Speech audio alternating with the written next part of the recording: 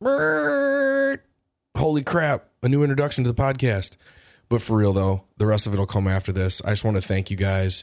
All the 5-star ratings that we're getting on all the podcast apps is awesome, and I appreciate it when I hear people telling me that someone else told them about the podcast. So you guys rock. Listen to the commercials or skip by them. It's cool, and your episode's on its way. Today's podcast is brought to you by AssaultLimited.com. Even when you aren't saying anything, you're saying something. Let your gear say the right thing for you. That's where Assault Limited comes in. Assault Limited offers tactical versions of things you use every day. The Assault Pen is a great quality, intimidating-looking pen with a pinpoint tip used for self-defense or to break glass. The Assault Spork has so many different tactical uses, we only have time to highlight a few. It's a spoon, a fork, a wrench, a carabiner, and a bottle opener. The possibilities are endless. The Assault Pencils and the Assault Straws, well, they both look pretty badass, and they both tell political correctness to take a long jump off a short bridge. When you need things and you want them to be the best quality while issuing a statement to anyone else who sees, look at AssaultLimited.com. Also sponsoring today's podcast is Urban Savage, URBNSVG.com. The best quality apparel available. American-made t-shirts and sweatshirts that fit great with the quality that will outlast the creepy battery bunny.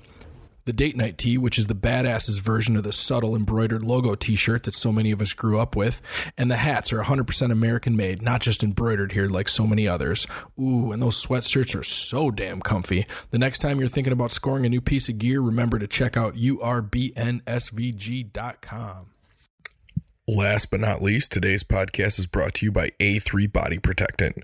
A3 was designed when Martin noticed that Hawaiian surfers who spend their entire lives in the sun had radiant, healthy skin. After plenty of awkward questions about how seriously they take their skin care, he learned the secrets. Hawaii's best secret is now available at A3Quip.com. That's A3EQUIP.com.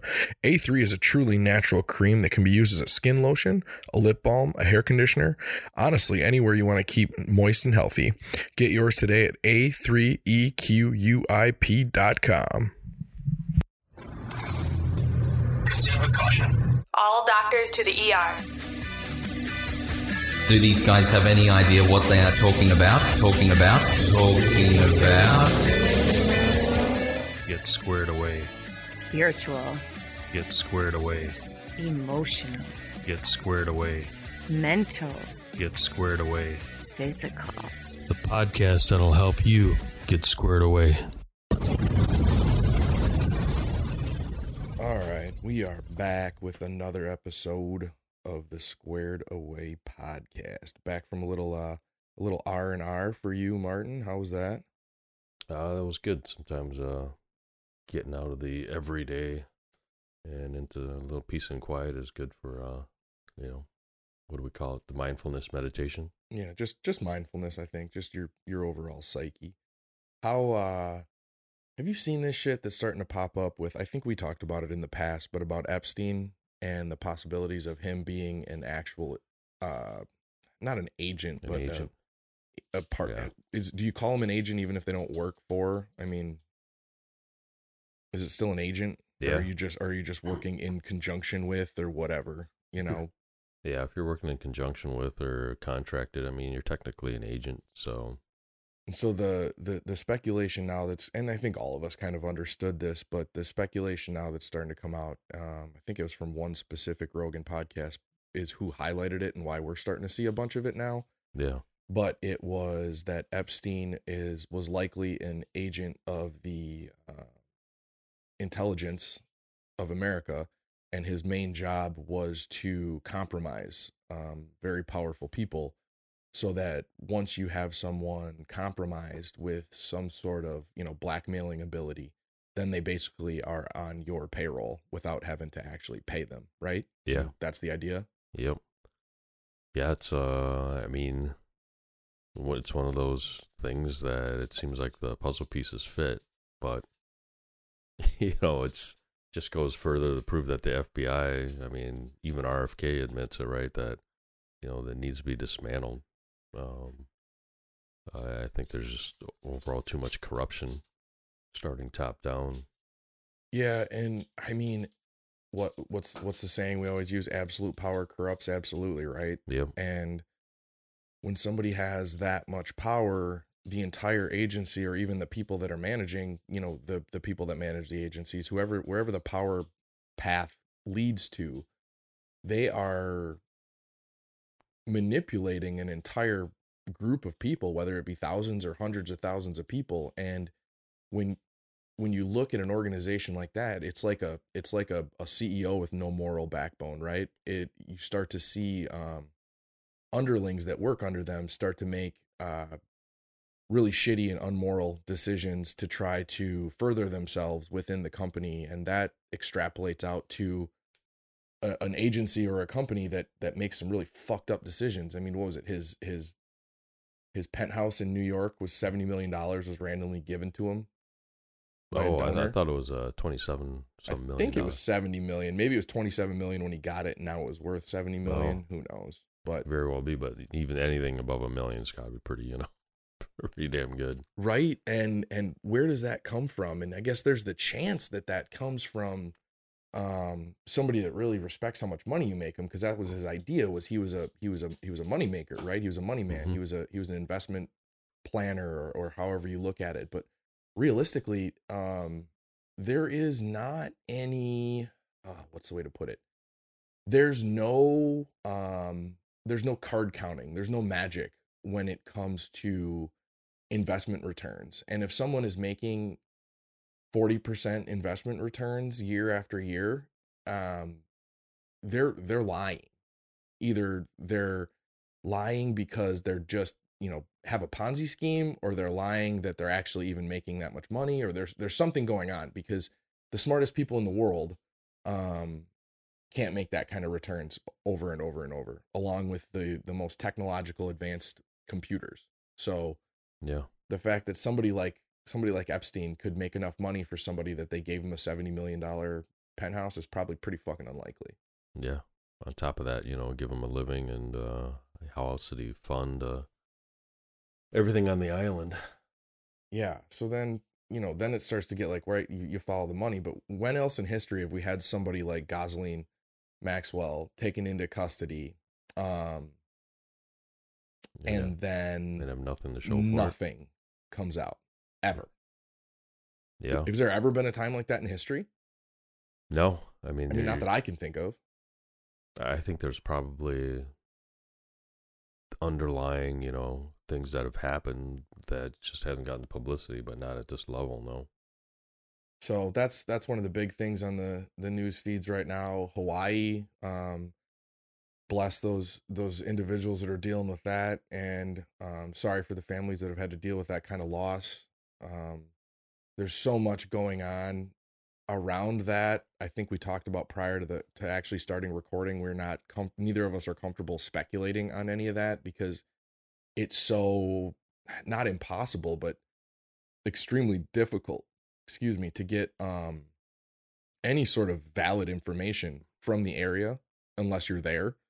There's reports of a bunch of locals trying to donate stuff, pallet wrapped pallets full of goods to the people that are in need, and it's not getting to them. But neither Martin nor I are aware of the guidelines that you need to follow to get something to people through a Red Cross or a FEMA type stuff like that. And this may be actually real political red tape. It's not any sort of sabotage or any sort of manipulation that anybody is doing. It could just literally be rules that are not being followed. You can't just walk up and, donate those things and they don't go immediately to the house. It may need to be checked in and registered and tested. And I have no idea. So we don't want to speculate that there's any sort of like, dirtiness going on. I will say that from the people that I know that know the area, I have one friend who has condos down there, and basically the main street that burned down in Lahaina is like, that was like the spot. It was like the main street USA of, the most expensive real estate in the world, basically. So that's sad. That was a bunch of, locally owned businesses, a lot of them that were holding out and did not want to sell out to, big corporation. So that's kind of the speculation on the news feed, is that this has something to do with that. But again, I'll not back that up because I have no fucking idea. Yeah, it's just interesting that, some of the headlines like USA Today is starting to say, well, Maui deadly fires could happen again in many U.S. cities and towns. So Yeah. what is that supposed to mean? Well, the thing is I believe that they're speculating on the rainfall, the extreme heat, the kind of the overall climate of our area of the United States right now, and there's a lot of very dry places that they are thinking could burn up in fires. But it's all political, right? So Mm-hmm. when you read that headline is basically saying, like, in a roundabout way, it's saying climate change is here. We're the reason that that your city could burn up. Quit doing what you're doing and change your ways. But I mean, realistically, we've talked about this 100 times. The United States as a whole is 8% of carbon emissions in the world. Like, we can't change what is making the biggest effect, right? Even if we cut our emissions completely in half, we save 4% of what's going into the atmosphere. Yeah. And if you think that doesn't make a big difference, think about, I mean, a lot of you guys, you're all over the world, but we've had days that are so bad from the Canadian wildfires that are, hundreds and hundreds and hundreds of miles away, that you can see the smog in the air just from those fires. So if you don't think that, pollutants from China and Taiwan and the Middle East and all that kind of stuff isn't affecting our atmosphere here, then you're foolish. What I'm looking at, I mean, the carbon output trend line for the U.S. is a steady improvement over the last, 10, 20, 30 years because of technology. So I know if the, climate crisis people want to complain, I mean, you're not going to solve something overnight. No, and that's the thing, is I think that, there is no one answer. There's no specific good or bad. There's a lot of good people that are doing it, and then there's a lot of bad people that are manipulating the good people. And I think that that's what we're seeing. We're seeing, climate change is a fucking business. Oh, yeah. Climate change is a $1 billion, I don't know the actual number, but it's a huge business. And you've got people that if that slows down, if the carbon reduction guidelines slow down, their income slows down. So instead of focusing on places where they could make the most effect actually on the carbon output, they're focusing on the places where they can create the most demand. And by keeping climate change in the front of everyone's mind and manipulating lawmakers into thinking that this is the, number one most important thing for the United States right now, while it is important, don't get me wrong, they're creating demand for their own business versus actually going to where they could make the most, improvements. Yeah. I mean, I don't know. My thought is that, climate change is the number one cause for documentaries. Documentaries get people riled up. Government uses that to enact some legislation that needs a lot of funding. So, what Nancy Pelosi say, or she took it from somebody else. We got to take advantage of a good crisis. Yeah, I remember I look that up every once in a while, and I can't ever remember who the original quote was attributed to, but yeah, it's never let a good crisis go to waste, I believe is the Yes. is the way that it was originally stated. But the thing is the problem with enacting legislation to affect something like this is when you're starting to enact legislation against the production of goods, you can only legislate the United States. You can't legislate the world. So unless you start to legislate the imports and how they are created, all you're doing is pushing manufacturing away from the United States and pushing it into other countries where the legislation and the carbon output emissions controls and stuff like that are basically not even not there. So all you're doing is pushing a bunch of American companies who used to make shit here into making it in a bunch of countries where they can make it way fucking cheaper. They don't have to worry about carbon emissions, and then they just import it and sell it here. So not only are we probably creating more emissions by pushing the production offshore, we're also creating more emissions by having to ship it with the dirtiest, nastiest fuel in the nastiest freighters over here, right? Yeah. I mean, out of sight, out of mind. I mean, I don't see Greta Thunberg trying to meet with, Xi Jinping and telling him to, get on the boat with climate change. I feel that wouldn't go well.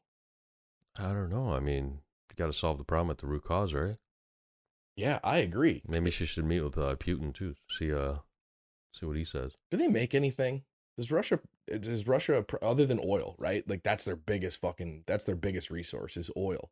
But do they have, they can't have much production in Russia, do they? Yeah, they got to have some manufacturing, but nothing like, They're not earth-shattering, they're not no. exporting. No. And the wildest thing about the oncoming growth of China is, and I know we've talked about this before, but I talk about it with anybody that'll actually listen, is how China is manipulating the money system and the World Bank system is absolutely, I guess, amazing if you're Chinese, and you can benefit from it. But what they're doing is borrowing money from the World Bank because they have a very high credit rating and ability to pay it back. So they're borrowing a certain amount of money at a low interest rate from the World Bank. They are then loaning it to very risky countries with a guarantee from the International Monetary Fund that they will get paid back if the country goes default on that debt. So it's basically like, me giving Martin money because I trust Martin to pay me back, and then Martin loaning it to Phil because Phil got Joe to say, hey, if Phil can't pay you back, I'll make sure you get your money back. So Martin's making money on my money that I gave him with zero risk liability. Yeah. And the thing is they're then using that market manipulation and that financial manipulation to grow their country and their output to a level where they can be, the dominant player in the market today. Yeah. And they're in Africa doing this. But, like you said, that they're protected against default because a lot of these African areas can't pay them back. And China's put in a ton of infrastructure in Africa now and getting paid back by resources, but also providing, the means to manufacture in Africa. So, the puzzle pieces are coming together. And that's a really interesting and I'm not going to lie, intelligent way to look at it. If you were looking to grow your world share, right? Because if you look at all the economics of the entire world, it's basically one big pie, and that pie is really not likely to be grown because we only have so much resources, we have so many human beings, and we have so much time, right? So all you're trying to do is get a bigger piece of that pie. Yeah. And America used to be the biggest piece of that pie. And we were the biggest piece of that pie because we were doing everything here. We were using our intelligence, we were using our people, and we were using our natural resources. And we were creating a ton of shit and we were exporting it. It didn't matter whether it was grains that we were turning into alcohol, whether it was food storage, whether it was products. It didn't matter what it was. We were creating a bunch of widgets and we were selling them around the world, and we had the biggest piece of that pie. And the problem is when you are playing checkers and you have somebody like China that comes in and plays chess, you are going to lose every time, because what they're doing is not only using their people and their national resources, they're using national resources from unstable parts of the world all around the world. Who was first into Afghanistan after we got out? Yeah, China and Russia. China and Russia. Who's in Africa? Who's in all these other places? So they're using resources, whether it be human resources or natural resources, and they are creating widgets in 10 or 20 different countries and then exporting them from their own country around the world, and it adds to their GDP. Which I would be curious to see. I've never even looked it up. I'm sure it's a pretty easy number, but where is the GDP of China versus the United States? Have you seen that figure at all? No. Because when you start to think, like, if you're thinking of your budget as a human, and I know a lot of people don't really even budget anymore. We try to budget, and we budget specific things, but then inside each, I guess, area of spending, we need to improve how we spend. But if you look at your budgeting, you have one big income number, and then you have one big output number. And those your income number needs to be bigger than your output number. Otherwise, you are going into debt with every year. And if you just focus on that income number, I'm curious where the Chinese income number is versus the United States, because your GDP is just your gross domestic product. It's basically just everything that you are creating and selling, whether it be a service or a product or a good or anything. You got anything there? No, the communist Google keeps saying that China will never surpass the U.S., Well, they won't until they fucking take us over. But that's the weirdest thing is we're still consuming, right? We're a consumerist society, so we're still consuming just as much as we ever have, but we're not making it here and consuming it ourselves. We're consuming it from somebody else's playground. And this was something that got brought up to me the other day, is it's pretty likely that we kind of rotate from an inflation society to a deflation society here coming up in the next, 5 to 7 years, because technology is inherently a deflationary thing. So if you think about how technology affects your life, right? You can do things more affordably and easily when it comes to technology, right? Yeah. That's just what technology is for. Technology is to make things easier. So if you can make it easier, that means it's generally more affordable. So, in the simplest form of technology being a deflationary item would be like working on your car, right? You used to have to, if you didn't know exactly what you were doing, you used to have to take your car to a mechanic, and you would spend $100 to get it diagnosed. And then you would spend another, $150 to $350 to $1,000 to get it fixed, right? We now can cut out that first $100 usually, because the diagnosis, everything to diagnose a car is basically available with a simple scan tool that you can get off Amazon for $30, and it's going to last every time that you need it. And then the internet. So technology right there, it deflated the income of the mechanic, right? And so the mechanic has to make a certain amount of money. So he has to raise his rates and increase the amount of people coming in. But there's a simple explanation of how technology is deflationary, and it works the same way for businesses. It works the same way for countries. So if we start to deflate the amount of money spent, then we go backwards, and the income that's coming into the country, the income that's coming into the world goes down. So what happens when we go through a deflationary period? A simple dollar, whether it be an American dollar or a Chinese dollar, that dollar becomes more valuable. So if you have a bunch of money in a bunch of stocks, the value of those stocks actually goes down. The value of the entire market goes down. The value of real estate goes down. The price to sell something, the price to buy something, it all goes down. So what it does is it basically shrinks an entire economy. And the weird thing is as human beings, we are unable to understand what that means really to extrapolate out. But we are likely looking at that because we've had an inflationary period over the last 2 years that we're still looking at because of simple economics, supply and demand. The amount of money that was pumped into our system in the United States because of COVID created almost a false demand for a bunch of shit. You saw it in your industry, right? You remember when we were talking about $30,000 shipping containers? Yeah.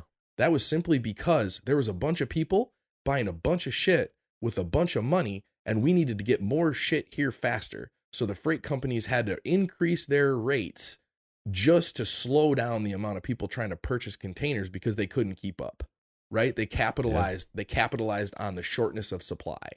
Yeah. Now what is it? 4. Now what is it? 2 to 4 thousand. Yeah. And how location. empty are those shipyards? Well, I mean, shipyards are busy because of lack of labor, but The people are busy in the shipyards. But yeah, you're looking at volume way down. Okay. So we're seeing and it could be a ebb and a flow, right? I'm not saying that in the 6 months we're going to see deflation, but I'm saying that because of technology and because of the amazing inflation that we've had over the past few years, because of the amount of money stuck into the system, we're likely going to go through a deflationary period. And do we ever come back out of that? Does your 401k ever get back to the level that it's at now? I mean, historically it has, but that doesn't mean it's guaranteed to again. Yep. So U.S. Is hovering roughly about 2.5, a little over 2.5% average growth rate. When you do a little more digging, then China is technically at roughly about a 7%. Do we have a total number? Total number? Yeah. Like an actual size of GDP? You're talking in the nothing that's I can find up to date right now. Yeah, and that's what I wondered. I wasn't sure if you would even be able to find that data. But I just wanted to get that, I guess, out there because you have to be aware of what is coming, and the fact that America may never be the superpower in the world again is a real possibility. And what does that mean for you? That means that you may not see the consistent 30-year 5% growth that the 401k system, the investment system has seen over the past fucking 50 years. But your dollar will be worth more. Your skill level will be worth more. Teach your kids work ethic. Teach your kids how to fend for themselves. Teach your kids how to compassionately compete. And that's kind of, that's a segue into this week's actual podcast topic, which we did it again. We were getting really good at this whole not talking for 30 minutes before we get into the podcast topic, but it just happens once in a while. This week's podcast topic comes to you by one idiotic lady that I had to deal with this week. And she a Karen or what? Oh, she's a total Karen. So I'll give you the Reader's Digest version of the story. We are signing my daughter up for school and doing all of her enrollment activities. And we get to the final table, and there's two ladies at this final table. And the first lady is talking about all of these great family talks that they have that you can go to, and they teach you about different things that are important to look out for and important to grow from. And she says, like peer pressure, we have an amazing talk coming up about peer pressure, how to spot it, how to handle it, and how not to let it affect you. Perfect. Sounds good. We take the lady's calendar, and then we walk a fucking half of a step to the next lady. And she goes, and this is where I'm going to piss some people off. She goes, "Are you going to sign up for Sunday school?" And my daughter kind of goes, "Nah, I don't think so." Right?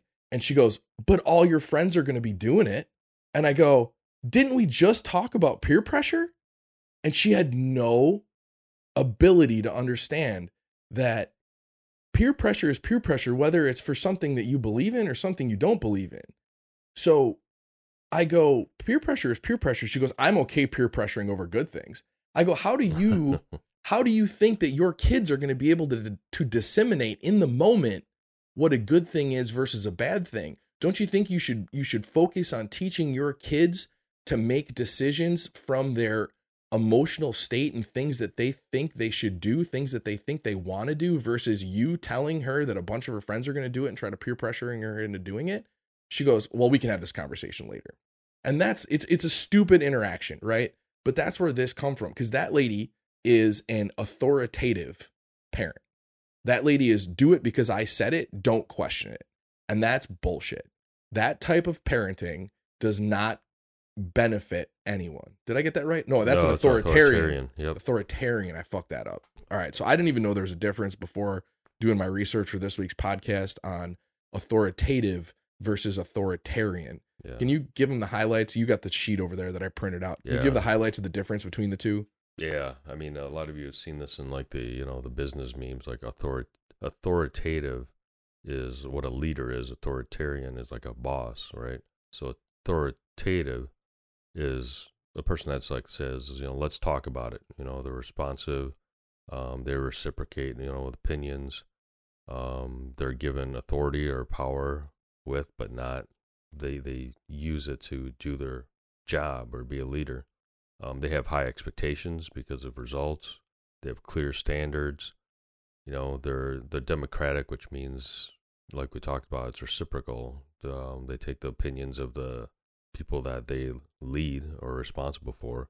They're assertive, flexible, and the boss, or the straw boss, sometimes we call it, the authoritarian, has very little warmth. It's autocratic. It's basically what I says goes, or because I said so.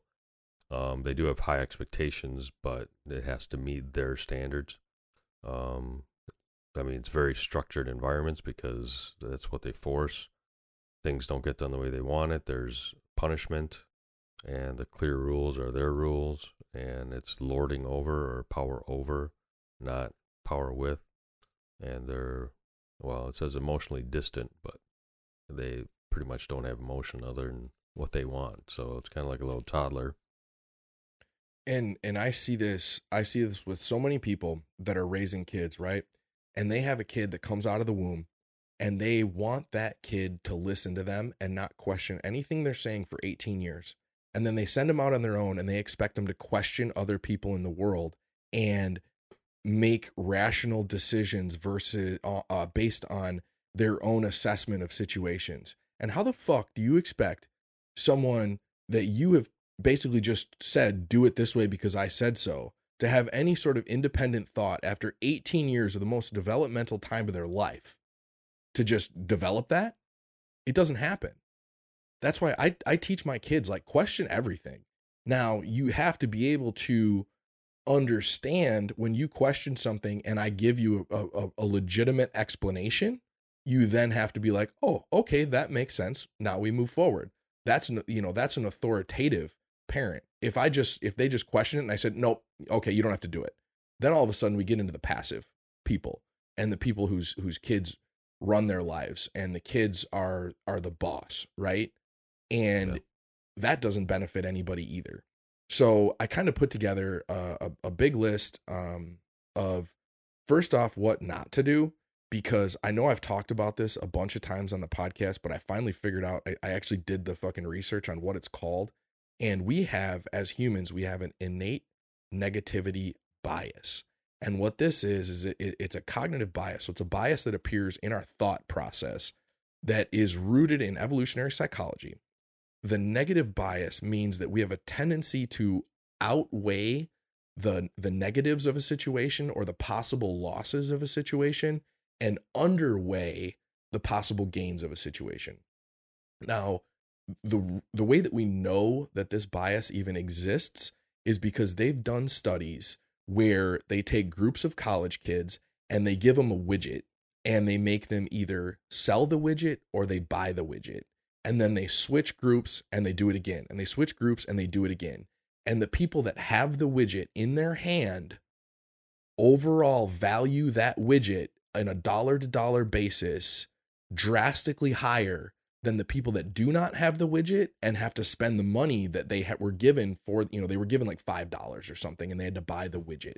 And they overall value that widget. So they value the loss of that widget more than they are willing to pay for that same widget when they are on the other side of the experiment.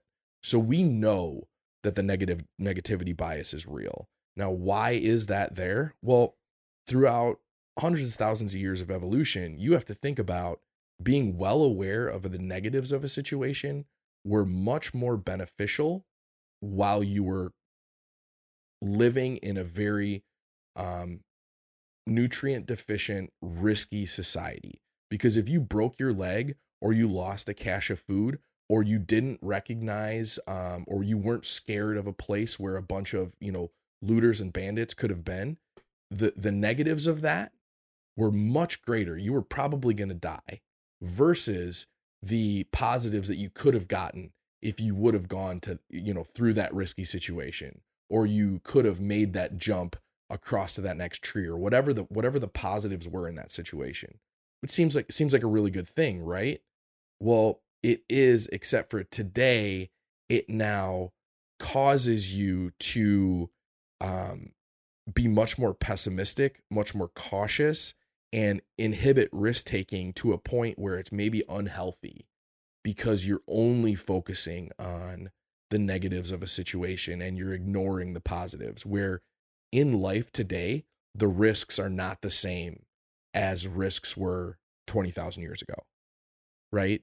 Like the risks that we face today is like what? Being embarrassed, possibly breaking a leg that you are going to get casted and you'll be fine in 3 months. Like the risks just aren't the same as they were 100,000 years ago.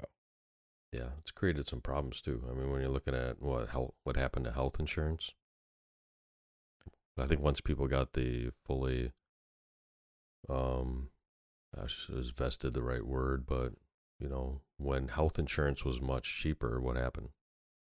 You didn't go as much? No. Or did you go more? People went more. Okay. So the minute something happened, boom, they just wouldn't think about it because there's no risk, right? Well, insurance is going to pay for everything, right? Yeah. Well, then everybody was taking their kids in for, they got a little bit of fever. They got a stomach ache. Boom. All of a sudden they just start flooding these emergency rooms and kept driving prices up, and insurance companies. All of a sudden, now you're paying more out of pocket, and some people aren't insured. So it's, that's kind of flipped, and there's a lot more risk. Yeah. People are not getting, people are scared to go in. Yeah. And then the outcome of that ends up being more expensive. But I mean, that's the American way though, right? Like we only worry about the symptoms when they get bad enough. We don't actually worry about trying to fix what's causing the symptoms. Oh yeah. So let's get into just quick the negativity bias. I wanted to focus on what not to do first. And these ones are pretty quick, but do not excessively criticize your kids and use overly harsh negative reinforcement. Avoid belittling, negative reinforcement, harsh criticism. They damage a child's self-esteem and well-being. And while you will have, one David Goggins that slips through here or there, the likelihood that your little Johnny is David Goggins is going to turn into the animal that guy is by you treating him like shit, right? Like it's even in the fucking the song The Boy Named Sue. Remember that song? Yeah. I named you Sue, and he's going to kick his dad's ass when he finally meets him. And he finally meets him and he's like, I named you Sue because I knew I wouldn't be there and it'd make you tough. Right? Well, guess what?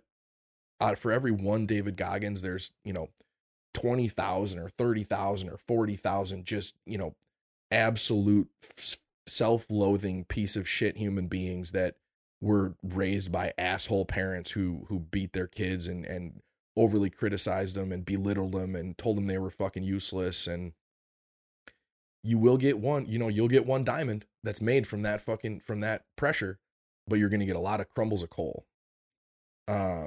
Next one is inconsistency and discipline. Inconsistent rules and consequences can lead to confusion and insecurity for children. And insecurity, if you don't understand in kids, you are their God. You are their son. You are their life. You are their oxygen. And when they sense inconsistency and they are confused about where you stand, it causes the most devastating emotional effects in their brains. Because while you might want to create tough kids, you create tough kids by giving them a strong footing and a good basis for taking risks, not by just beating them down and telling them they're a piece of shit until they finally prove to you that they're not a piece of shit. Over control and micromanager. I see a lot of these parents. Do you see these parents? Yeah. The helicopter parents. The helicopter parents. Being over controlling and not allowing children to make age appropriate decisions can hinder their independence and problem solving skills. Give children room to make choices and learn from their experiences. If you never have that L in that WL column, you never get to learn, right? Yeah. A lot of experience on that side and I've seen a lot of parents and experienced a lot of parents that, man, when you do this, your kids, I think some of it's to keep their kids close because their kids never fly the coop. They never leave. Yeah. These are families that end up sitting in like within a mile from their parents and do everything the same and still become the 40, 50-year-olds that are under their, parents' rule. Right. I think about parenting is basically working myself out of a job. And that's scary to say and that's hard to say, but it's basically trying to give my kids all of the traits that they need so they become independent and don't need me to give them those traits anymore, right? Yeah, I mean, give them the confidence to be able to make their own decisions and give them the confidence to be able to go out into the world. That's what you're prepping them to do. Number 4, ignore emotional needs. This one's pretty self-explanatory. Your kids have emotions. Don't degrade them. Don't belittle them. Talk to them about their emotions. On the what to do, teaching emotional intelligence is going to be one of them. But basically, you need to teach your kids what emotions are and how to deal with them, not just ignore them. Because the minute that you try to teach your kid to just ignore feelings, right? You're not scared. Don't be a pussy. Man up. All you're doing is making them push those feelings down and bury them to a point that they become an unhealthy, ticking time bomb, basically. And this one should have been number 1, I think, today. Excessive screen time and lack of boundaries. Allowing unlimited screen time and not setting boundaries can have negative effects on physical health, social, and cognitive development. Limit screen time and ensure that it's balanced with other activities. We were at dinner the other night, and we literally, a mom, her sister, grandma, and one other lady, and then a little kid. And they sat down, and the lady, they didn't even, their butts weren't even warm in the chairs yet. And the lady's like, "You want the phone?" Like, basically just shut up and sit in your corner. Yep. Distract them. So that's what not to do. Let's start to run through these what to do. All this has scientific references. If you guys want it, I can send you my notes. But unconditional love and support. Studies in child psychology have consistently shown that children who receive emotional support and feel loved by their parents tend to have better emotional well-being and self-esteem. I have written on in my margin here, do not let your love for your kid depend on how they are acting. And I think that we all have had times where our kids do something that piss us off, and we can make the mistake of not showing them the love when we are disciplining them, right? So the right and proper way when your kid is doing something wrong is for them to know that they've done something wrong, realize that there are consequences for their actions, but also definitely feel and understand and realize that you love them even though they made a mistake. That one's tough, but it's also number 1 on my list. Because the minute that a kid starts to think that your love is dependent on how they are acting, it causes all sorts of emotional, fucking deep-seated emotional issues, self-esteem issues, everything. Yeah. Never punish out of anger and reconcile. I think sometimes as parents, it's easy to just be angry when the kids aren't doing things right. You don't take the time to sit and reconcile, especially before the end of the day. It's kind of like that verse that says, never let the sun set on your anger. Yeah, I think especially as a young parent, right? Because you're still growing and you're still developing. And I mean, a lot of people have kids at 22, 23 years old. Fuck, man, your prefrontal cortex isn't even finally developed till 25 to 27. Yeah. So you're not even a fully functioning adult yet. And your ability to control your emotions is going to directly reflect your child's ability to control their emotions. Yeah. Number 2, healthy attachment. What they did with this one is they, where is the actual study on this one? The research emphasized that a secure attachment in infancy forms the basis for healthy emotional and social development throughout life.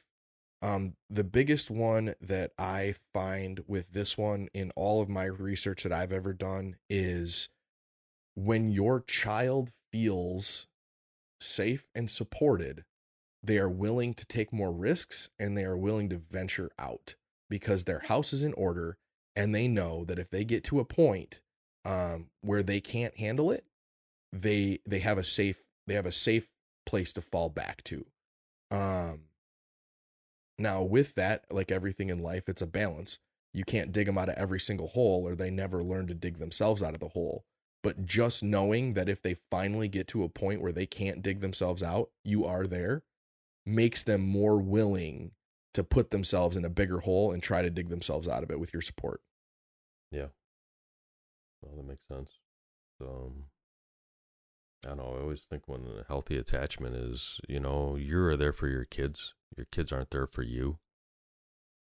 So you're there to raise the kids. I think sometimes people use having kids as a fulfillment in their lives, and that's where you get into they live their dreams for their kids, and that's where you get the above mentioned the controlling, keeping the kids kind of as your robots or keeping them from flying out of the coop. Yeah, I could see that. You get the pageant mom. Oh yeah. Or the football dad. Yes, trust me, going through that right now, man. I believe Football it. season. I believe it. Next one is consistent discipline. This is where the authoritative versus authoritarian parenting comes in. Study found that as adolescents raised in authoritative households, which is the good, supportive, strong leader, characterized by high levels of support and consistent discipline, tend to perform better academically, have higher self-esteem, and exhibit more responsible behavior compared to those raised in authoritarian or permissive households. I think the authoritarian household is where you see the the stereotype of the Catholic schoolgirl, right? Yeah. Like she is so beat down and so controlled that when she gets a chance to finally explore herself and experiment with life, she just goes hog wild. Yeah. And make sure that you are listening when your kids are talking. Make sure you are contemplating questions that they have, because there is a time, and I've caught myself doing it, and I know my wife's caught herself doing it, where you make a rule simply because it was a rule for you, and you never question that rule, and then your kid questions it, and you could either go the authoritarian route, and it's just because I made the rule, or you could go the authoritative route, and you could try to explain that rule to your kids. And sometimes I've found myself where I'm like, you know what? That is a dumb rule. Like the most example that comes to my head is my daughter when she was little, my youngest, was totally hot-blooded. She never needed a jacket. She was outside in just, her diaper and a stocking cap in the winter. And for lack of explanation, we have brown fat when we're little, and when you get cold, it actually warms you up way more than white fat that we have as adults, blah, blah, blah. But my wife would say, you got to put a jacket on to go outside. And I'm like, wait. Why? Right? Like I questioned it for my daughter because she's 2. And she's like, well, because she'll get a cold. And I'm like, did you know that studies have shown that being cold doesn't actually affect your immune system? If anything, it may benefit your immune system. She's like, well, what about ear infections? I'm like, I support the hat because the wind in your ears will give you an ear infection, right? But the jacket, needing to have a jacket just because you're going outside, like she's pretty fucking smart. When she gets cold, she's going to come ask for a jacket. Yeah. And so we even got to the point where we had to tell the teacher on the playground when she went to elementary school, like, as long as she has her hat on, she's fine. You don't need to like force her to put a jacket on. because she'll just be a fucking hot mess and she gets cranky when she gets hot. And that right there, like, we questioned our own rule and came out the other side like, oh, you know what? That was kind of a stupid rule. Yeah. How many parents can do that? Not many, I'd say. I mean, I think that more need to. Got a little 2-year-old Wim Hof, huh? Yeah, she's not so much anymore. She's grown out of it. Probably just because she hasn't been consistently put in those environments, right? Mm-hmm. But man, it was probably 5-6 years where she was like no interest in a jacket. Like when she got cold, she'd put a jacket on.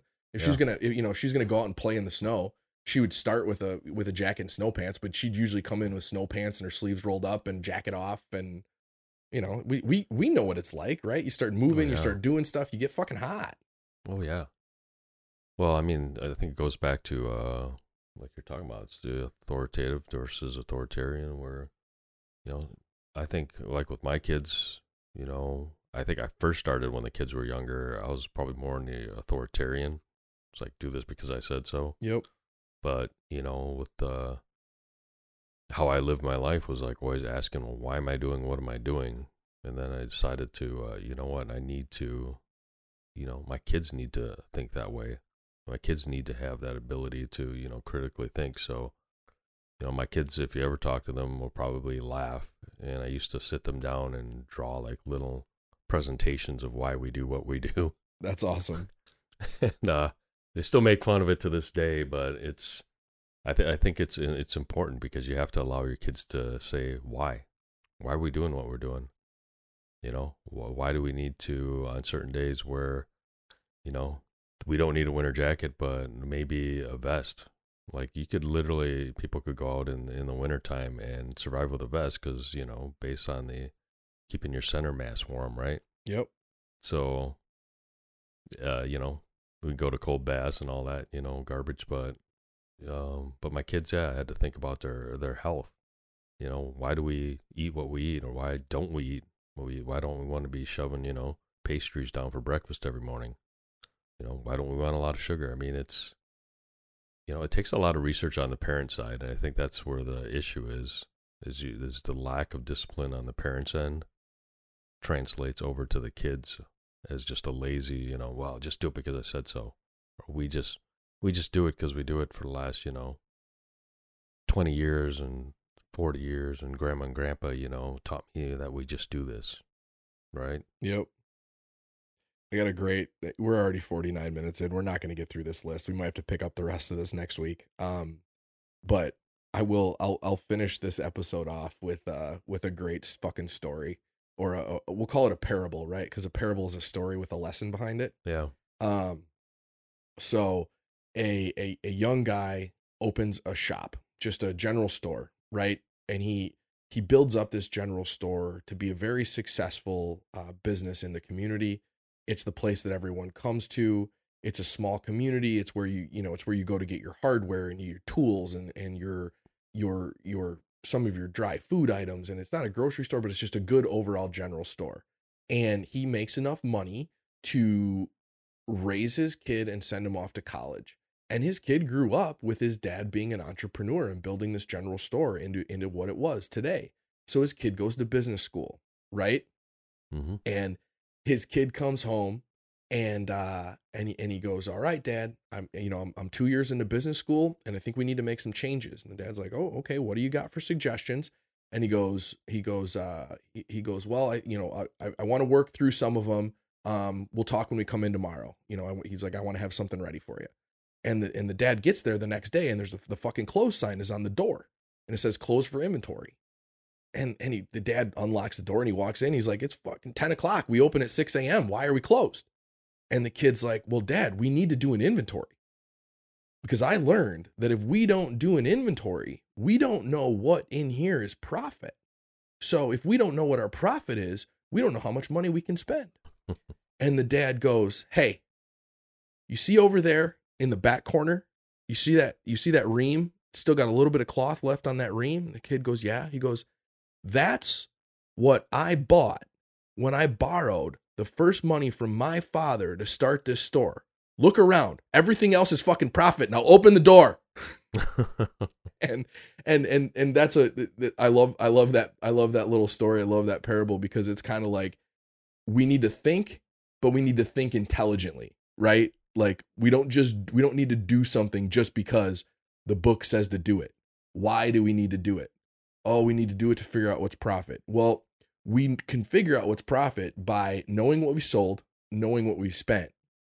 If you have all of your inventory in your system, you will know what you have for total goods in your store, minus some shrink for theft. But it's like, don't just close the door and turn away customers from 6 to 10 a.m. on a fucking Tuesday to do inventory just because your school told you to do inventory. Right? Yep. I like that one. But yeah, we're 53 minutes in. I think we cut this off and we pick up with the rest of this with next week's episode. How does that sound? Sounds good. Because there's no way we're on number 4 of like 12. So now y'all know if you didn't like this week's episode, you don't even need to tune in next week. Just kidding. Maybe we'll add some super secret additions on the end that you got to listen to like the whole time. Like TV shows when they give you the teaser before the commercial. Part 2. That's a wrap. Dude.